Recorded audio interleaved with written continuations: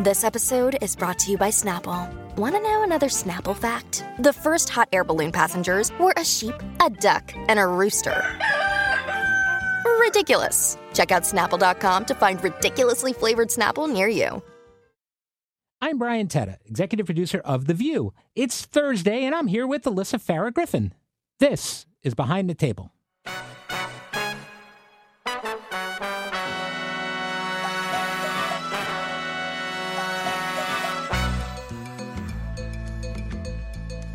Hello, Alyssa. Hello, Brian. This is exciting because it's the first day of holidays at The View. We came out, had a big walk-on to Candy Cane Lane, and the set was decorated. Do you like this time of year? I am obsessed with Christmas. And I have to say, the set, they outdid themselves this year. It looks so incredible.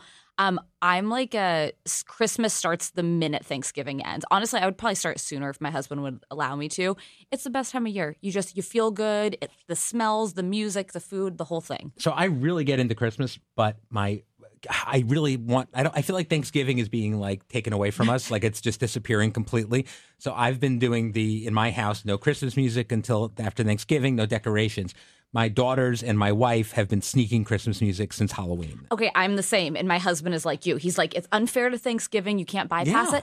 But let me tell you, as a new New Yorker, one of my favorite things is New York embraces Christmas. Like, literally, I drove past Macy's on Halloween, and they were putting up the decorations. It's so good. Yeah. Hudson Yards put them up before Thanksgiving. I love it. People are happier. We need that. It's nice around the show. I think having the decorations up and the music and the giveaways every day is really fun. This is literally the weirdest show on television because we seamlessly go from like one, super heavy topic to something just incredibly light, and we have to somehow do it smoothly and stay happy with each other while having strong opinions, and somehow it works. Yeah, thank God for long commercial breaks to be palate cleansers from topic to topic. But anyway, I'm glad to have Christmas arrive at The View and holidays arrive at The View, and we've got Hanukkah next week and Christmas coming soon. It's going to be great. We have a lot of fun. I can't wait. All right, so The View's Pooch Pageant. Talk about your holidays. This is happening very soon, and there's been a lot of competition brewing. I'm not sure how aware you are of how much the other hosts are talking about this.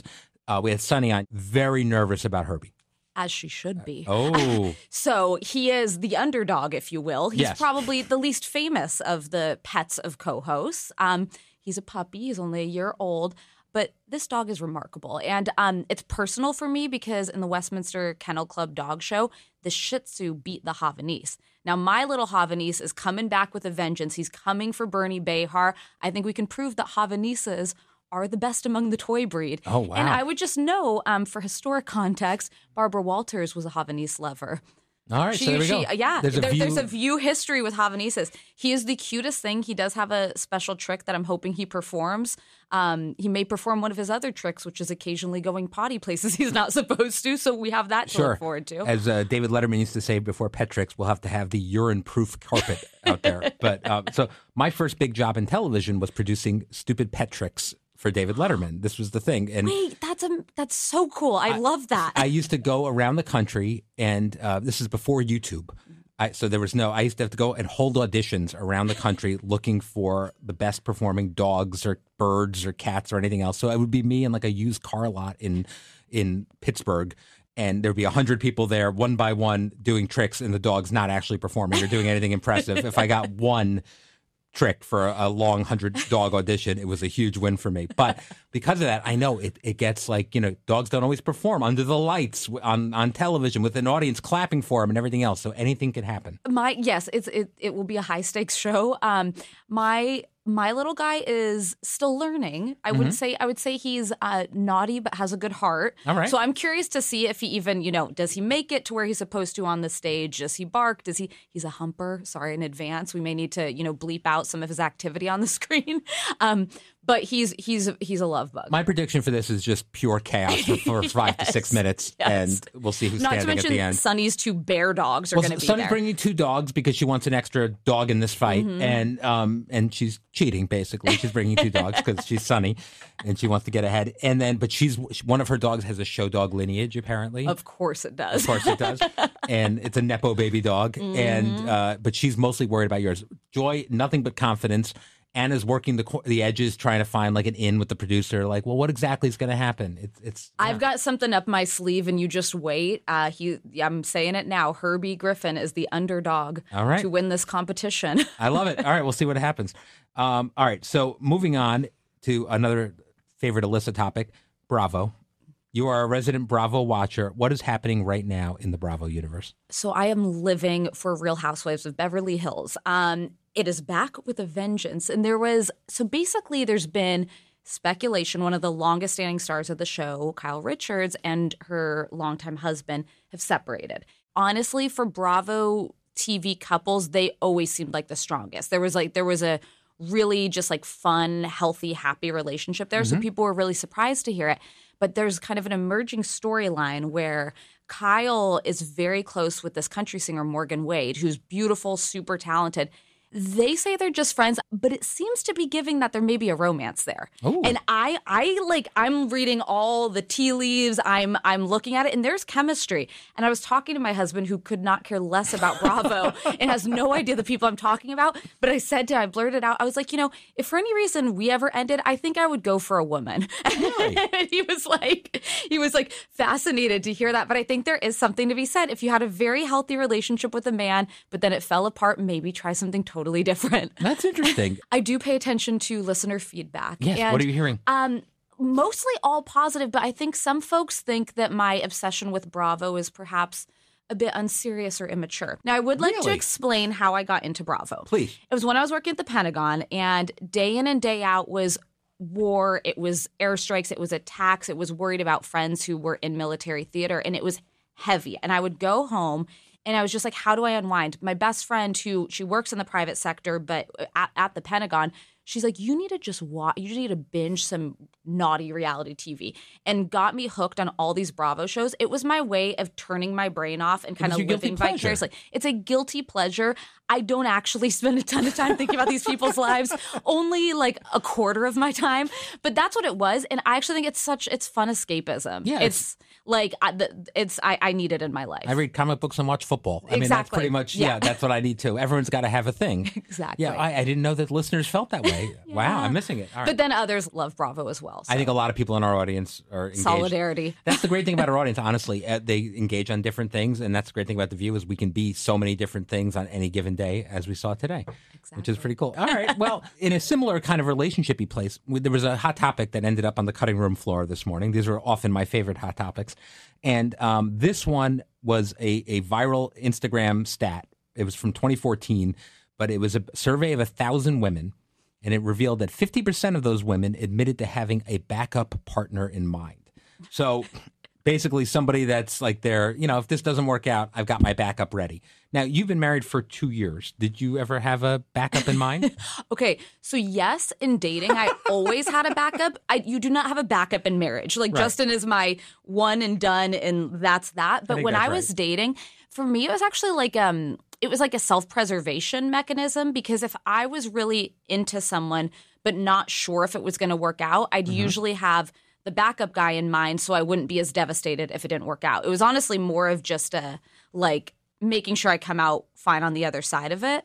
My girlfriends, I think they called it like you had a rotation. Like it was, this is the main guy you're interested in, but this guy can buy me a drink until the other person makes it, Instagram official. So this article, so it was about 50% admitted to having a fallback partner such as a gym buddy or an ex-boyfriend. They're plan Bs, basically, is what we're looking at here.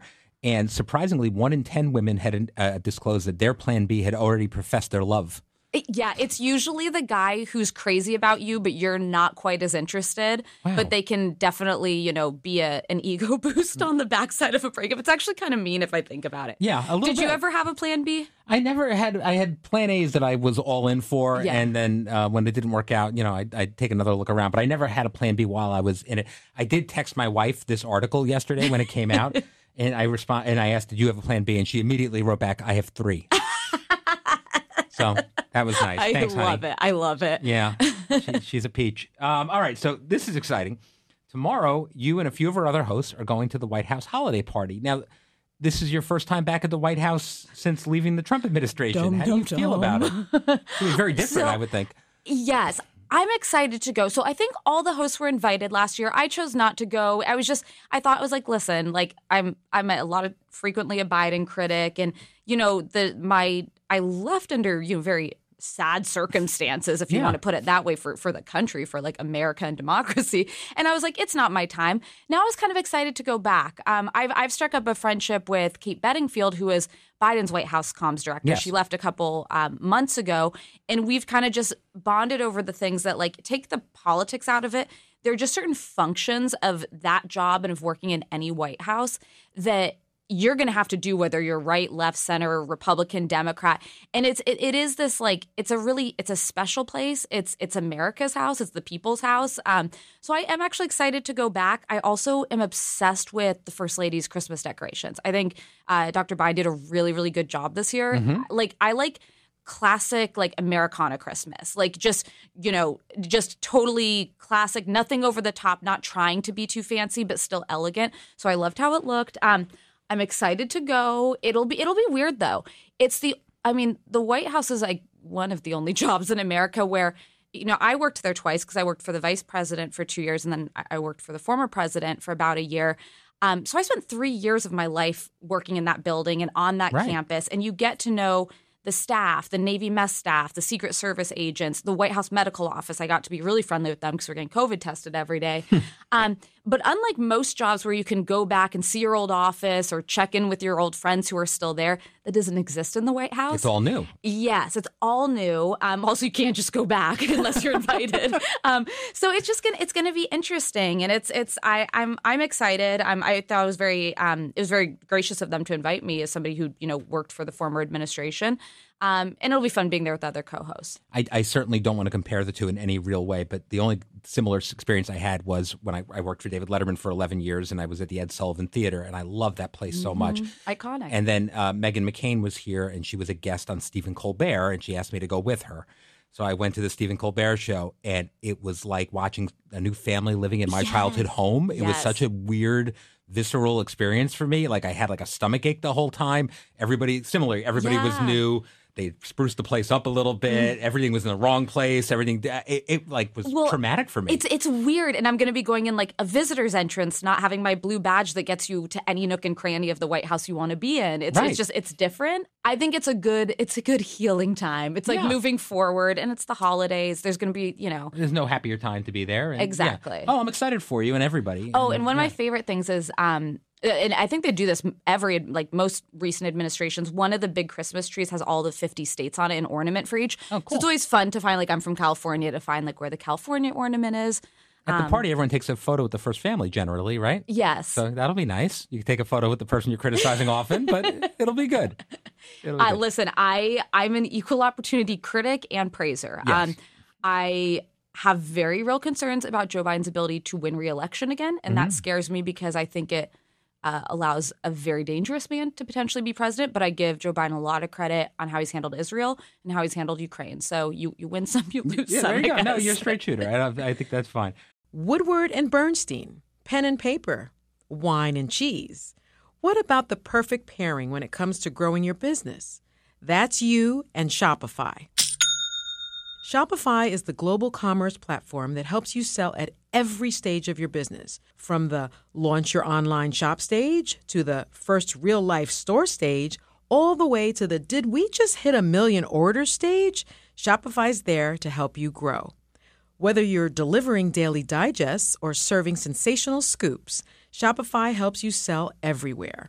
From their all-in-one e-commerce platform to their in-person POS system, wherever and whatever you're selling, Shopify's got you covered. Shopify helps you turn browsers into buyers with the internet's best converting checkout, up to 36% better compared to other leading commerce platforms. And sell more with less effort thanks to Shopify Magic, your AI-powered all-star. No matter how big you want to grow, Shopify gives you everything you need to take control and take your business to the next level. Shopify powers 10% of all e-commerce in the U.S., and Shopify's the global force behind Allbirds, Rothy's, and Brooklinen, and millions of other entrepreneurs of every size across 175 countries. Plus, Shopify's extensive help resources are there to support your success every step of the way. because businesses that grow with Shopify. Sign up for a $1 per month trial period at shopify.com/view, all lowercase. Go to shopify.com/view now to grow your business, no matter what stage you're in. Shopify.com/view. We're driven by the search for better. But when it comes to hiring, the best way to search for a candidate isn't to search at all. Don't search, match with Indeed. If you need to hire, you need Indeed. Indeed is your matching and hiring platform with over 350 million global monthly visitors and a matching engine that helps you find quality candidates fast. Ditch the busy work. Use Indeed for scheduling, screening, and messaging so you can connect with candidates faster. And Indeed doesn't just help you hire faster. 93% of employers agree Indeed delivers the highest quality matches compared to other job sites. This is according to a recent Indeed survey. Leveraging over 140 million qualifications and preferences every day, Indeed's matching engine is constantly learning from your preferences. So the more you use Indeed, the better it gets. And listeners of this show will get a $75 sponsored job credit to get your jobs more visibility at Indeed.com/view. Just go to Indeed.com/view right now and support our show by saying you heard about Indeed on this podcast. Indeed.com/view. Terms and conditions apply. Need to hire? You need Indeed. Hey, it's Kaylee Cuoco for Priceline. Ready to go to your happy place for a happy price? Well, why didn't you say so? Just download the Priceline app right now and save up to 60% on hotels. So whether it's Cousin Kevin's Kazoo Concert in Kansas City, go Kevin, or Becky's Bachelorette Bash in Bermuda, you never have to miss a trip ever again. So download the Priceline app today. Your savings are waiting. Go to your happy place for a happy price. Go to your happy price, Priceline. Now, yesterday, Joy told a story, speaking of the former president, about talking to Trump supporters outside of Trump Tower and wanting to understand where they were coming from. Did you hear the story? Yes. Okay, so... But share with the highlight of it is the end. The highlight of it is as she left these people who she had not told who she was, one of them yelled after her, you know, you could be a hot Joy. She said, the way I originally heard the story was, you could be a hot Joy Behar. Which they probably did mispronounce. Yeah, because I usually see it when people don't know her. And then she yelled back, I am a hot Joy Behar. Okay. Two things. Joy cannot help herself. She has to engage. I have heard so many stories about her engaging like Trump supporter types. Also, she is a hot Joy Behar. The most common thing I hear from people who see her in real life is they're like, she looks so good. Yeah. But so, okay, I love this for her. I think that we talked about this off air with the audience the other day. Like on TV, people can kind of, they think of you as maybe a bit one-dimensional. Like, I'm the Republican, right, so I must be this. You know, Whoopi's a liberal actress, so she must be this. We're all multifaceted people with a lot of different interests, a lot of different ideas. I talk about politics less than most people, except when I'm like actually on the clock to do so. Yeah. So I actually think it's fun to engage people who disagree with you. You can learn from them. But I also have found almost universally once people actually like talk to me as a human and not just as like a talking head on TV, you can find some level of common ground or at least like a mutual like, okay, we're, you know. I mean, generally speaking, all of us have people in our lives that don't feel the same way we do about politics or anything else, family, friends, everything else. So that's what's stunning to me when people are surprised, like, how can you sit at a table with those ladies? I was like, I do it any day that I go to lunch with girlfriends or members of my family. Yeah. I've never been someone who only hangs out with Republicans. That would A, be boring, but B, like, it's life. I've always had friends all over the political spectrum. Joy does just jump right into those conversations, though, and I'm looking the other way. I want to walk away. Like, no, but I gotta. But it's funny because I also think that the people she engages kind of like it too. Of course they do. There's a mutual, Yeah, she likes to spar. Basically, exactly. It's what she lives for. She lives for it. Yeah, and it's just who she is. Well, God bless. All right. So speaking of Trump, you've been wanting to talk about how journalists don't understand how to cover him. It's a conversation that is ongoing, I think, throughout the last longer than that, years. What do you think journalists are getting wrong? I really wanted to ask Brian Stelter this, but we ran out of time. So Trump he's a master manipulator and he's a showman. The only, consistent talent, if I could say, that I've seen in Donald Trump is he's a showman. He's somebody who he walks into a room, and this may be surprising for some people to hear, but he can be gregarious. He can light up a room. He can be self-deprecating. He can have a sense of humor, and he's good at working people over. And I've seen time and time again where he sat down for interviews, and clearly he's put on the Trump charm because I just don't see the level of pushback that needs to be there. I think that honestly, the only way that works for a mainstream objective journalist to interview him is a pre-taped format that allows them to go in and fact check throughout, afterward, and post-production. Because even when he espouses something, he lies so incessantly that you would be interrupting every 2 seconds. I think of my friend Caitlin Collins, who I think did as good of a job as anyone can on live television in that infamous town hall, CNN town hall, when you've got a crowd cheering for him. But you would literally be interrupting every other sentence if you do it live. So I think you do the interview and then you add context for the listener. The other thing that I've been frustrated by is almost the downplaying of how he's covered. So there was this piece in The New Yorker that was incredibly important about how he wants to expand the role of the U.S. military domestically. Dangerous. He wants to use it to, quell political disagreement and protest, things that would be unprecedented in America. But the headline was like, wants to expand the role of the U.S. military. Like it was, and so in our clickbait culture where people, they're not going to read the 1,000-word New Yorker piece necessarily. You've also got to get to the point. You've got to contextualize it and explain when something is unprecedented to the layperson who may not understand the full implications of it. Right. But I do think you have to engage Trump. Where I disagree with some folks is this idea of like, Don't give him a platform. Can't give him a platform. He is the GOP frontrunner. Tens of millions of people voted for him once. Tens of millions will likely, if he's the nominee, vote for him again. So you just need to be prepared to challenge him and have receipts ready. So in a hypothetical world where he's coming to The View to be at the table, you would be... Oh, that would give me such anxiety. But you know what? This sounds crazy to say. I wouldn't rule out that he would want to. Right. I don't know what our editorial standards would be, but he has an obsession with the show. I think he knows how iconic it is. He did love Barbara Walters. He was a frequent guest back in the day. He had co-hosted. Melania had co-hosted. Yeah, he's and he pays attention to it. I remember when I worked for him, he'd come back with, "Can you believe what they were saying on The View?"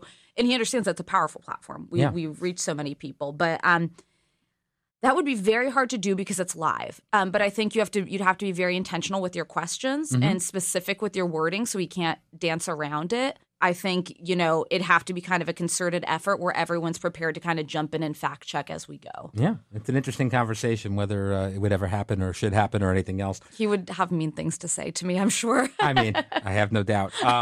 Loser. Yeah. Well. Finally, I want to get your thoughts on George Santos because the House is expected to vote tomorrow on whether to expel him after the scathing House ethics report. What are your predictions on how this goes? So my cautious prediction is he does get expelled. All Democrats are going to vote for it. It needs a 2/3 majority vote to be expelled. I think there's enough Republican momentum that would basically require about half of the Republican conference to support it. The entire New York delegation of Republicans has called for his expulsion. It's an interesting dynamic because while it's bad in the immediate for the House Republicans if he leaves because it makes their threshold even smaller, right? It's actually better for them in the long run. So like one of the top targets of the DCCC, the Democrats' House campaign arm, is Mike Lawler, who is a super strong, moderate member, represents he's a New York member. He's a top target. And one of the reasons is he's having to defend getting asked about George Santos. He's getting lumped in with, the jokes and the idiocy. And he wants to see him gone because he wants serious people elected. I think getting rid of Santos helps Republicans present themselves as more serious, and it's better for their reelection chances, even if it's bad in the immediate as far as passing votes go. That's interesting. Alyssa, I was on CNN with a really smart gentleman, Van Lathan, who's he co-hosted a podcast with Rachel Lindsay. Mm-hmm. He made a point that I thought was terrific. Spot on about George Santos. He's like, I actually think he's helpful in the sense that he's the caricature of the unseriousness of our politics. And he's like, I actually think that, you get rid of him and others are allowed to present themselves as a little more serious and not as Looney Tunes, when in reality, more and more members of Congress are running to be like political influencers and not actually to govern. So it kind of gives them a pass if they get rid of him, right? Which I just thought was an interesting kind of flip side of it. And I should mention, If he is expelled, I think for consistency's sake, I do think Senator Bob Menendez, who's been federally indicted, I think he should resign. I think if he has had a shred of integrity and dignity, he would for the good of the Senate. I'm very excited to do a Sonny Hostin-esque legal note. Both George Santos and Bob Menendez have denied any criminal wrongdoing. All right, well, I'm thrilled to have you back in the chair. We'll see you again soon. Tomorrow's show is going to be a good one. We have John Fetterman on. I'm excited about that. Yeah, and then we have more fun to come, and the dogs are approaching. So I am so excited for the dog show. All right, me too. Thank you for joining me, Alyssa. Tomorrow I'll be back with Anna Navarro, and see you soon.